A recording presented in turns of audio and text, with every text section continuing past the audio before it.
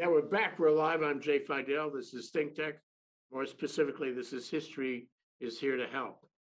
And we are joined today by an old friend. We know him through Project Expedite Justice, Nicholas Sussman Heran. And he's from Colombia. And we're going to talk to him about the troubles in Latin America. When I say Latin America, I mean everything south of the American border. That's all Latin America. Welcome to the show, Nicholas. It's nice to see you. Thank you, Jay, and thank you, everyone. It's great to be here. So, yeah, this question is raised by what's happening at the border and the slings and arrows that Joe Biden is incurring on what's happening at the border. We need to look at the border. We need to look south of the border. We need to figure out why all these people want to come across the border, what makes them want to do that. How can we fashion a better relationship diplomatically, economically, and of course, in terms of immigration.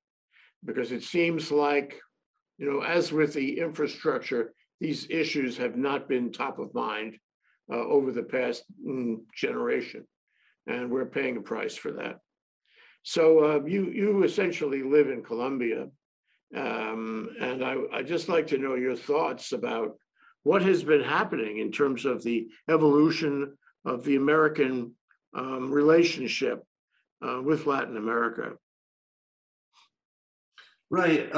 So I think the relationship between the U.S. and Latin America has been a long-standing one and has been an important one. I would say that for almost every country in Latin America, its relationship to the U.S. is one of the main concerns every government has, either because they're close partners and they need to keep that relationship that way. That would be the case of Colombia, for example, that has been a long-standing partner since time immemorial. I would say even since our independence, we've been close partners to the U.S. Or even with the rise of new governments, left-side governments that establish their relationship in opposition, and many of their policies in opposition to the U.S. So I wouldn't say it's minor, right? And therefore, anything that happens in Washington is going to have an impact on Latin America because we're close partners, we cooperate economically, and we depend highly on what's going on in the US. And there I'm speaking mostly about Colombia, for example, that relies a lot on the US for a lot of aspects. So of course, anything that happens there is important. And then coming a bit down to the day-to-day citizen, the US has always been a place of opportunity, right? A place to go to when things are not going good in your country, either because the political situation is bad or because just the economical and the opportunities you have are not good. And the US is the place to go to because there's this story, true to some extent, that it's a land of opportunity, that there are things to do, and there's an undeniable factor that I would say, and it's the exchange rate between currencies that allow people to earn higher wages in the US, even if it's what you would call low-paying wages, and send money back home. So your work is worth more and it's going to help your family. And that happens in many, many countries. I don't understand exactly what's happening in terms of, the continued efforts to migrate across the border. Documents or no documents, resistance by Homeland Security or not. The well-informed Latin American will know that, say, in the Trump administration, and to a certain extent in the Biden administration, he or she not welcome here. We're going isolationist. A lot of people in this country are racist. They don't want them here. And the border is dangerous. The border is difficult. The Immigration Service is not friendly. There's no Statue of Liberty being held out right now for anybody from south of the border. But they keep coming. And conditions, conditions south of the border in a number of those countries are not swell, and they're dangerous, and the economies are failing, and governments are becoming authoritarian, and but they keep coming, and I don't understand why they keep coming with all the troubles. To me, it's just logic, I guess, that leads me to believe that things are getting worse down there, and they're still willing to take these greater risks. And the U.S. may not look as sweet as it did a few years ago, and they still come. What's the process? I know it's country by country, of course, and you can speak of one country at a time. But what is driving people to make these risky crossings now? Yeah, I think you hit the point very accurately there, Jay, because it's precisely that. This is not like a collective decision. Every person going and traveling makes an individual decision to go to the US looking for opportunity. And the explanation is as simple as you say, things at home are worse. Individually speaking, there are no jobs, the security is not promising, you're facing difficulties, and you think that it's worth taking the risk of going to the US in these conditions, right? Because we're speaking of people who are trying to get into the US in very difficult conditions and facing a lot of dangers, right? Because they think that even taking the risk is better than what they could be facing at home. In terms of jobs, in terms of security, in terms of jobs and security, it does not matter. And there's a lot of stories of success. If you ask any family in Latin America, I would say, of course, with the differentiation from country to country, everyone has a cousin, a friend, a neighbor who was facing difficulties, went to the US, undocumented, and at the end succeeded in some way, right? And that goes around. And the immigration difficulties are not recent. I've been listening to this since forever, right? Since I was very small. And of course, situations vary a bit, and maybe who holds the office in the White House change. But overall, the US is pretty stable in its approach to migration, I would say, in these cases, and people are willing to take the risk and know there's ways to do it. And the cost of opportunity is what they consider, and they just travel. And that just lets you imagine how bad things are going home and how desperate are these people. And that I think that's something that you should consider. Like some secretary or Homeland Security or whatever agency telling them like migration policies have not changed, don't come here, is not going to do any solution, because people know that this is going to be difficult and they're willing to take the risk. And the situation at home is as bad that they're willing to take the risk regardless, right? So what is happening at home that it makes these people so desperate to seek sanctuary, to make them so worried that they see it as a life-threatening risk to stay there? What is the process? I know, again, all the countries are not the same. You have to look at them one by one, but in general, there seems to be a decline. Am I right? And what are the factors in play? Right. So I would say the main factor in most countries is the economical factor. As I tell you, it's an individual decision, right? It's someone who says things are going bad. I'm in a crisis. I don't have a job. I'm short on money. I'm going to go to the US. The thing is that this is not one person thinking this. You have inequality, you have poverty, you have structural problems that most of the countries face. So that people decide to go there. I would say that's the main factor: economic instability and the promise of better opportunities just because of the fact of earning money in dollars. I would say that's the first thing. But it's migration. Maybe it's you have to look under the economics for a moment and say why is that? These countries have resources, they have people, they could be doing better. Are the governments not aware, not caring of these countries to develop industries and an economy? Why don't they have decent economies?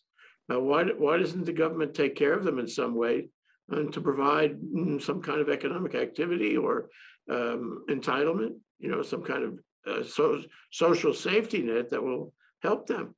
Why is there such a disconnect? Right. So the thing is complicated and it goes to history. The thing is that Latin America, since forever, has been seen as a prime material producer, and the way of development usually has been through the intervention of foreign companies, right? So as the countries to some extent lack the knowledge, lack the infrastructure, lack the capacity to set up industries and a lot of things, the way to do it is providing conditions to bring foreign investment that is going to bring money and to some extent bring development, but development is tricky because it could be development for the country to some extent, but it's development that is not reflected in an improvement of conditions for the people. So that's a problem. That's the first problem. So basically, foreign companies come, extract resources, or set up, I don't know, factories or services companies because it's cheap to do it. But then the earnings and the income and it are not staying in the country; they're staying out. And as the governments need those companies to come and invest, the conditions in which they do it are not the best for the country, but are the ones that they can offer to be attractive to them, right? Because it's a competition for cheap labor and for cheap raw material, right? So if, I don't know, one country does it, then the next one will do it. And if it's not in Latin America, they would look at other impoverished region in the world that is willing to do it. So that's a problem with the economic model. That's one thing. And the other thing is that it depends highly on the elites that control the country, right? And usually these are elites coming from wealthy sectors of society who share this model of development and think that country development is going to reflect on the improvement of conditions of the population, and that correlation is not a reality. It's not a necessary correlation unless you set in place public policy, social welfare, and there's not enough money to do it.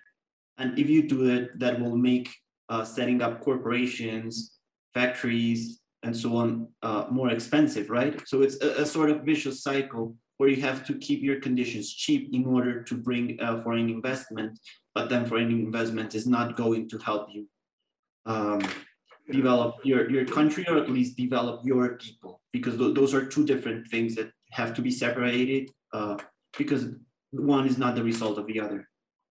Yes, I think that, foreign investment is an important thing to look at. The way to bootstrap a country into, a better economy is to have foreign investment, especially if it has no capital, at the current time. And I'm reminded of a deal reported a few years ago where China wanted to get some resources out of Brazil, namely iron ore. So they came in there, invested a lot of money into a steel factory, and that was very successful. But they had their way. They cut the deal on their own terms. And at the end of the day, what they were doing is just taking all the iron ore, cheap, and creating steel or moving the ore offshore. And bottom line is they were better negotiators, and the government of Brazil could be had. And so you need some strong negotiators if you're going to negotiate with other countries or companies outside who might be interested in investing in you. And that really hamstrings a lot of the possible developments, I think, in Latin America. And I don't know what can be done to fix that. It seems to me that's a key thing. You have the people, you have the resources, and all you have to do is put the investment into it, and bingo, you change the direction of the country. Instead of moving down, it moves up. What's missing? Yeah, I think it's part of the, I would say, the production model and not only locally but globally, right? So again, you need foreign investments, and which would be the correct way to do it. You do this, but you're not as radical, and you're not trying to cut costs at expense of the people or of the country, right? I understand that you have to make a business and you have to make earnings, but you have to have in mind that there are some conditions that should be respected, right? So if that is not respected to some extent, by the companies and even the governments that house these companies in their terms of business responsibility, business regulation, human rights standards. I don't know. There are many ways to get hold of companies and ask them to be ethical, because many of the things they do in our countries would not be accepted at their own countries, right? That is why they do it outside. That is one way to handle it. The other way to handle it is that the Latin American governments because it's the region we're speaking about, start regulating that and controlling that. But again, that is going to bring the result of less investments, right? Mhm. And you need that money to do the thing. So the negotiations at the end are very unfair, right? Because it's choosing between an unfair deal or no deal at all. That's the decision they face many times. And it could be Russia, but it can be the US, right? They decide who are they selling their labor to. If they're not more close to the US or Russia, to China or Russia, they're going to do it. And that happens with Brazil. That happened with Venezuela, for example. But in the case of Colombia, it happens with the US, right? And when it comes to doing money, this ideological preferences, being right side or left side, do not matter. When you're talking money, you're trying to make a profit. Touche. So let's talk history for a minute. After all, we're here to look at history and see what we can learn and how it could be helpful. And I always go back to the Monroe Doctrine, 1820, I think it was, where the President Monroe said to everyone outside of this continent, he said, "You leave South America, Latin America alone. It's ours." And you know, to me, inherent in that is that's a statement of power. He was, reflecting power, expressing power to the world, and making Latin America belong to the United States in some sort of territorial way. But inherent in that, Nicholas, don't you think there was a kind of promise of noblesse oblige? Yes, we're running the continent here, but we'll also help you. Yeah. And we want to have good relations. I'm my own view of it is that we have failed in the inherent promise of noblesse oblige. So we've stated our claim, but we haven't performed our obligations. Do you agree with that? Yeah, I agree with that. I think, yeah, that was the situation actually. So let's go history again. So the US got its independence in 1776, right? So a bit ahead of the rest of the continent, right? The independence process, and I can be mistaken here, began around the 1800s, right? Mostly around 1810 to 1820, more or less, right? Mostly from Spain, some from France, but mostly from Spain, right? And Portugal. And Portugal, absolutely, exactly. So yeah, what was the thing? What happened with a lot of these independences is that these independences were not truly about being independent, right? They were triggered because the local elites in Latin America were not allowed to participate in the issues that were going on in Spain, in Portugal, or in France, right? Usually these were people who were born in Latin America from parents from Spain and so on. And at least Spain and Portugal, I am not that familiar with the French, had a very clear differentiation of who got to participate and who got to decide on some things and who didn't, based on who you were born from, right? So basically the independence was not driven because of a need of everyone being free. It was basically driven by the need of these local elites to have control and power, right? And that is a problem. And these were elites educated in Europe under European model, who knew the process of the US and so on. And they wanted to do a lot of things, but they needed allies, right? Because they had vast, huge territories, hard to govern, with diverse populations, and they didn't want to have anything to do with their former colonial power, right? So they tried to look for allies there, and in every aspect, right? In every aspect.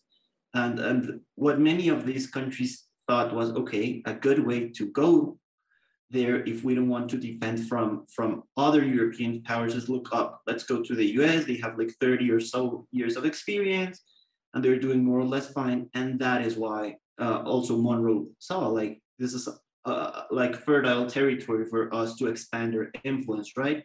because we're also a young nation, but we're ahead of them and we need to get power. And of course, they offered development, but that has been the model of the US, to be very honest about it, is that we help you, we offer development, but at the expense that you do and develop in the way we tell you to do it. And this way, not usual, it's not that selfish, and it's usually a way in which the US is benefited, and sometimes is a way that departs from the US knowledge of the context that is not the same knowledge of the context that countries have of their own reality, right?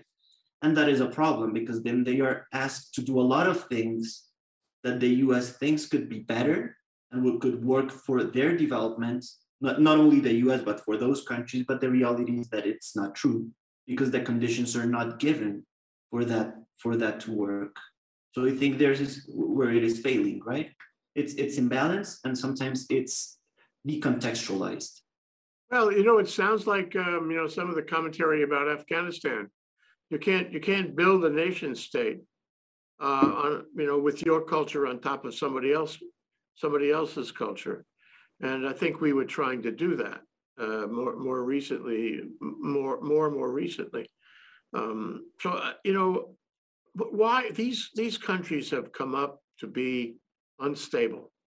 Many of them are still completely unstable.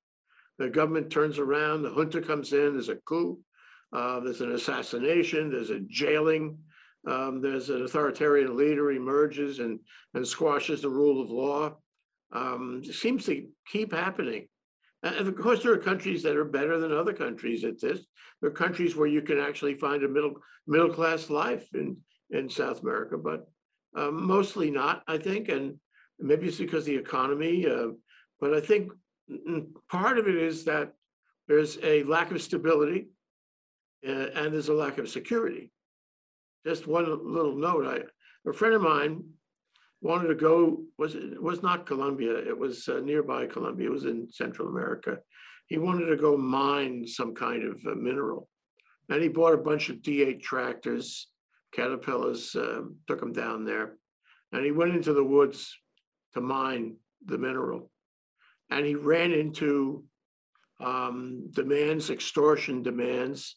He ran into violence. He ran into drugs and theft. He couldn't do it, and the government was not able to protect him, and he had to give it up.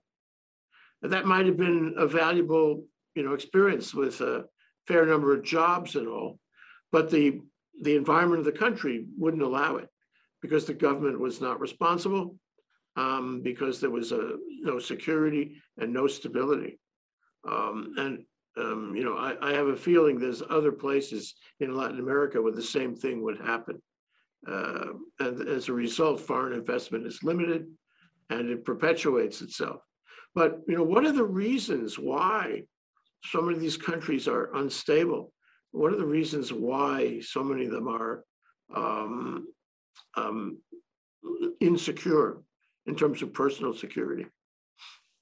Right. So there I would say it comes, again, you could trace our problems back to colonial times even, right? So most Latin Americans and agricultural economies that have relied even in some sort of feudal model, right, of development. So you have families that since forever have owned the land, have owned the means of production, right? So they are the wealthy families, and now they not only own the land, but they own companies or banks, so all the wealth is concentrated in the same families, who are the families that at the same time either exercise government or are close to other families that exercise government, right? So all political power, all economical power is concentrated in few families and few groups that since colony, and I go back to my previous comment, didn't care about a country as a project of development for the people, but saw the government and the country as a way to guarantee power and wealth. That's one of the problems, right? And as they have all sorts of power, they're able to keep themselves in power by legal and illegal means, because that's something that should also be clarified, and it's that usually many of these elites have close ties to illegal businesses, right? So sometimes it's not only that the government is not capable to address the situations because it just cannot, because there's not strong institutions, because the country is hard to govern, because illegal groups are very strong, is because sometimes they're interested in that, right? And they also profit from that other aspect. So that is one of the things, right? And there's lots of inequality, right? So that makes things very hard to run because Inequality on what basis? Is it economic, racial? What is it? all of it, but mostly economical. The thing is that it's intersectional, right? So the people who are racial minorities are also economically impoverished and don't have access to political power. So it's very complicated. They're excluded in many ways. And many of the conflicts can be explained because of that. It's because the spaces to participate in government, to participate in politics are so close that people say, you know, I have no other option than take arms, right? So many of the insurgency you've seen in Latin America since forever comes from impoverished communities that see no access to other ways of doing government and caring for their interests. I'm not saying that that is okay, but I'm saying that they don't have option. And it didn't have anything to do with being left or right. These were laborers, farmers, who had absolutely no possibility of caring for themselves, right? So it was not about politics, it was about having access. And then it was capitalized by other groups with political interests. And then it becomes an intersection with illegal businesses and so on because they need funding, or they start participating of the political game, of course, because when you have guns, you have power, and when you have power, you start playing the game, right? So it gets much more complicated. Guns are a feature in that. If you give guns to the wrong people, that's what happens. Now, can you connect that up to me for me with drugs? There's this process you've just described, you know, the desperation process, the guerrilla process, if you will. How does that connect up to drugs? Right. So drugs actually, and I would speak of the Colombian context because it's the one I know, and it's different in different parts of Latin America. Starts in the 70s actually, with U.S. citizens that saw that we had a ripe land to grow marijuana, right? And Colombia has a very significant problem of infrastructure. We have a complicated geography with mountain ranges going through half of the country, and we don't have good roads. It's getting better now. It's better than before, but they're not as good as they should be, right? So laborers have a problem, and it's like, who's going to buy whatever I grow in my land so I can make a living? And sometimes if they grow potatoes, if they grow fruits, if they grow bananas, if they grow whatever, no one is going to go through very poor roads to buy that because it's more expensive to get there and buy it. So what is worth buying, growing, that is going to be purchased? That's where drugs come in place, right? People are going to go to buy either a coca plant or marijuana and so on, and the land was ripe to do it because we have very good agricultural conditions. So whatever you plant is going to grow.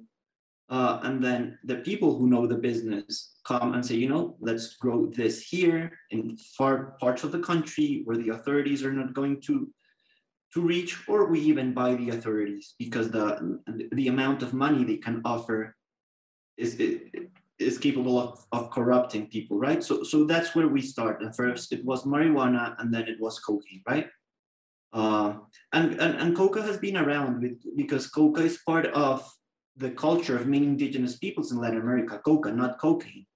It's a ceremonial plant, and since times immemorial, it helped them go through the day, and they have rituals and so on. And that's no problem. There's a lot of business from coca aside of cocaine. And so on. So that's a differentiation that should be made. But where you get to the jump to drugs is because laborers are facing all the situation of inequality, are facing such a hard decision of who's going to buy my crops, that someone comes and says, you know, plant this, and every time we're going to buy it, and we're going to buy it at prices that are not closely related to the ones you would get for planting something else, that you're that they don't have any other option, right? They don't have any other option to do it, right? And first it was external cartels. First it was, if I understand properly, so it came from the US, but then it came from Mexicans and so on. And then the people here said, the big cartels of the 80s and 90s said, you know, before we were helping these people, I think we can run the business on our own. So they did it. So they did it, and so on. And the war on drugs does not work because eradication is not going to be fixed unless you offer these other, like the cultivation of drugs is not going to be fixed unless you offer these people an alternative, because they're not happy selling this, but they have no other option, right? Mm. So that's the issue. And regarding the guerrillas and armed groups, before they also used to take care of the crops of the drug cartels, and then they noticed that they could handle the business as well. So it grows, and the approach of eradication is not going to solve anything, because what has been demonstrated is that if you eradicate it in Colombia, it's going to increase in Bolivia, and then if you tackle it in Bolivia, it's going to grow in Ecuador, and so on. It's called the balloon effect, and it's studied. But that has been the approach from the US since forever, and they condition giving you a lot of help to these measures, right? That's not optimistic.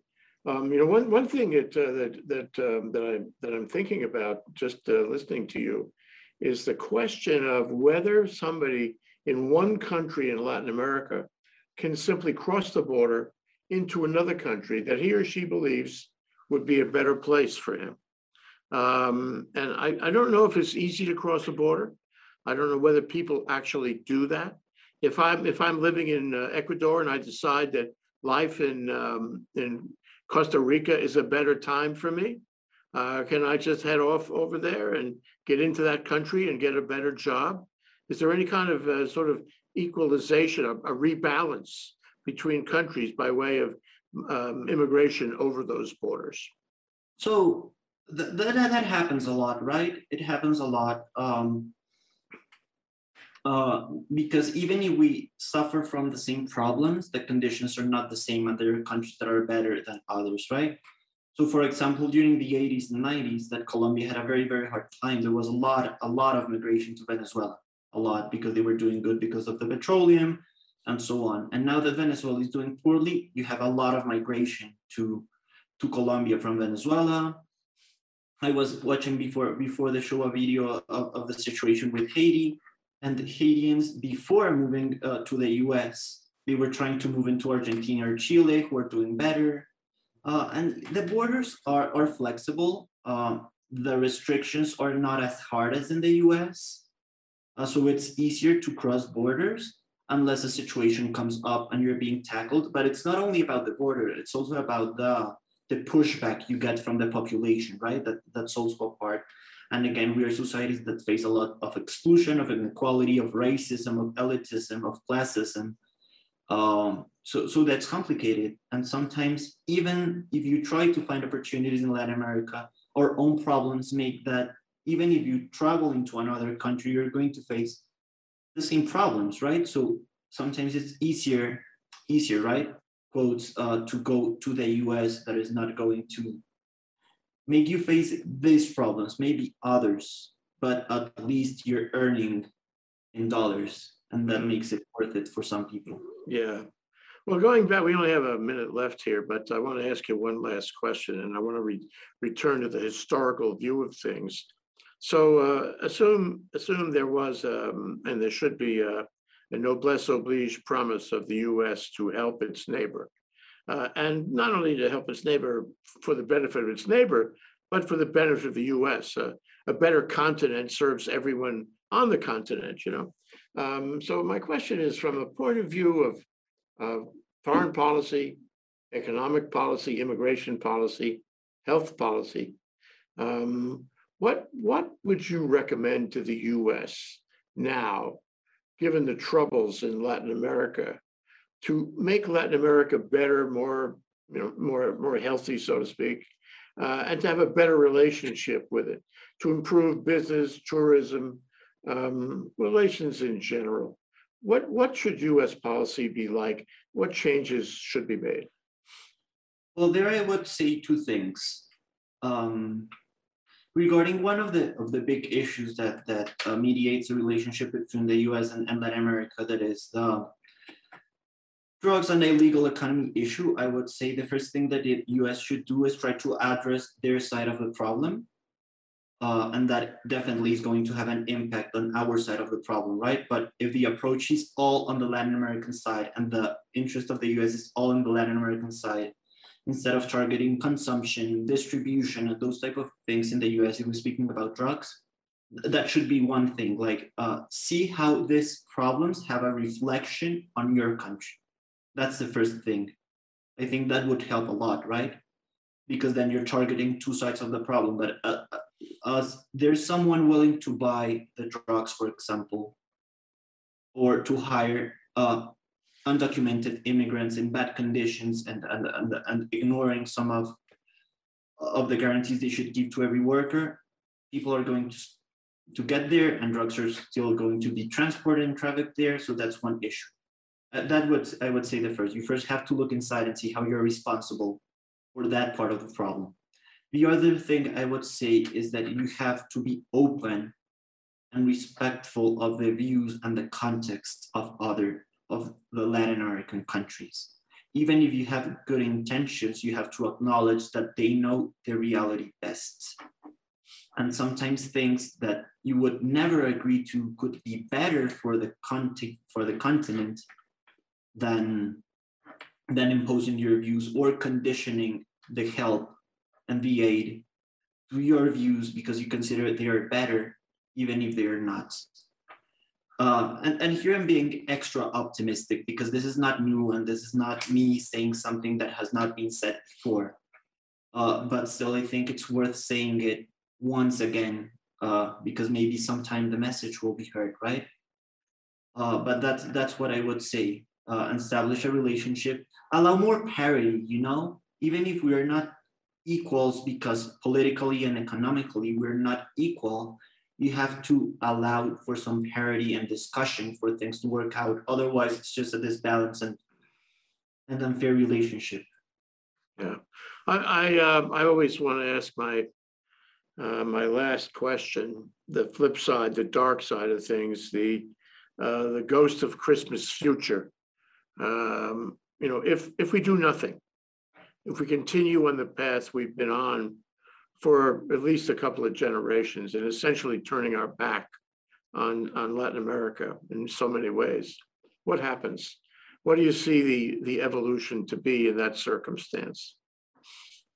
Well, I would say three things are going to happen and they're not good. The first one, these problems are just going to keep increasing, right? And the numbers growing, and it's going to be a bigger problem for the US because you're going to have more and more people going there. And it seems that that's not something that the US government wants to deal with, right? That's the first thing. The second thing is that other stakeholders, Russia, China, and so on, are going to take advantage of the gap. And I was reading an article like last week about how the US left aside Latin American infrastructure and how much advantage these other countries took of that gap. With the consequence of the political influence and economical influence you could lose. I think that's not good for the US. I'm not sure that's bad for Latin America, but I know it's not good for the US. And the other thing is that the more you allow these problems to grow, not only in the US, but at home, the more you're going to give space for authoritarian governments to grow, because these governments feed themselves on insatisfaction of sending big messages to the people and of eroding democracy on the promise of a better future, right? And that's what we saw, not only in the US with Trump, but that's how you get people like Bolsonaro elected, for example. and eroding the democracy in the region is not good for anyone. It's not good for the US, it's not good for the security, it's not good for human rights, and it's not good for the people. But if these problems are not tackled in a good way with good support and allowing the countries to develop solutions for their own contexts, what you're going to get is deeper problems that are going to be exploited by people who feed on dissatisfaction. Well said, well put. I'm in awe of these possibilities and a little afraid. Thank you, Nicholas. Nicholas Sussman, an attorney, a member of Project Expedite Justice from Colombia, now in the US. Thank you so much for joining us today. I hope we can continue this conversation with further news of what is happening in Latin America and with Latin America. Thank you so much, Nicholas. Thank you, Jay. Always a pleasure. Aloha.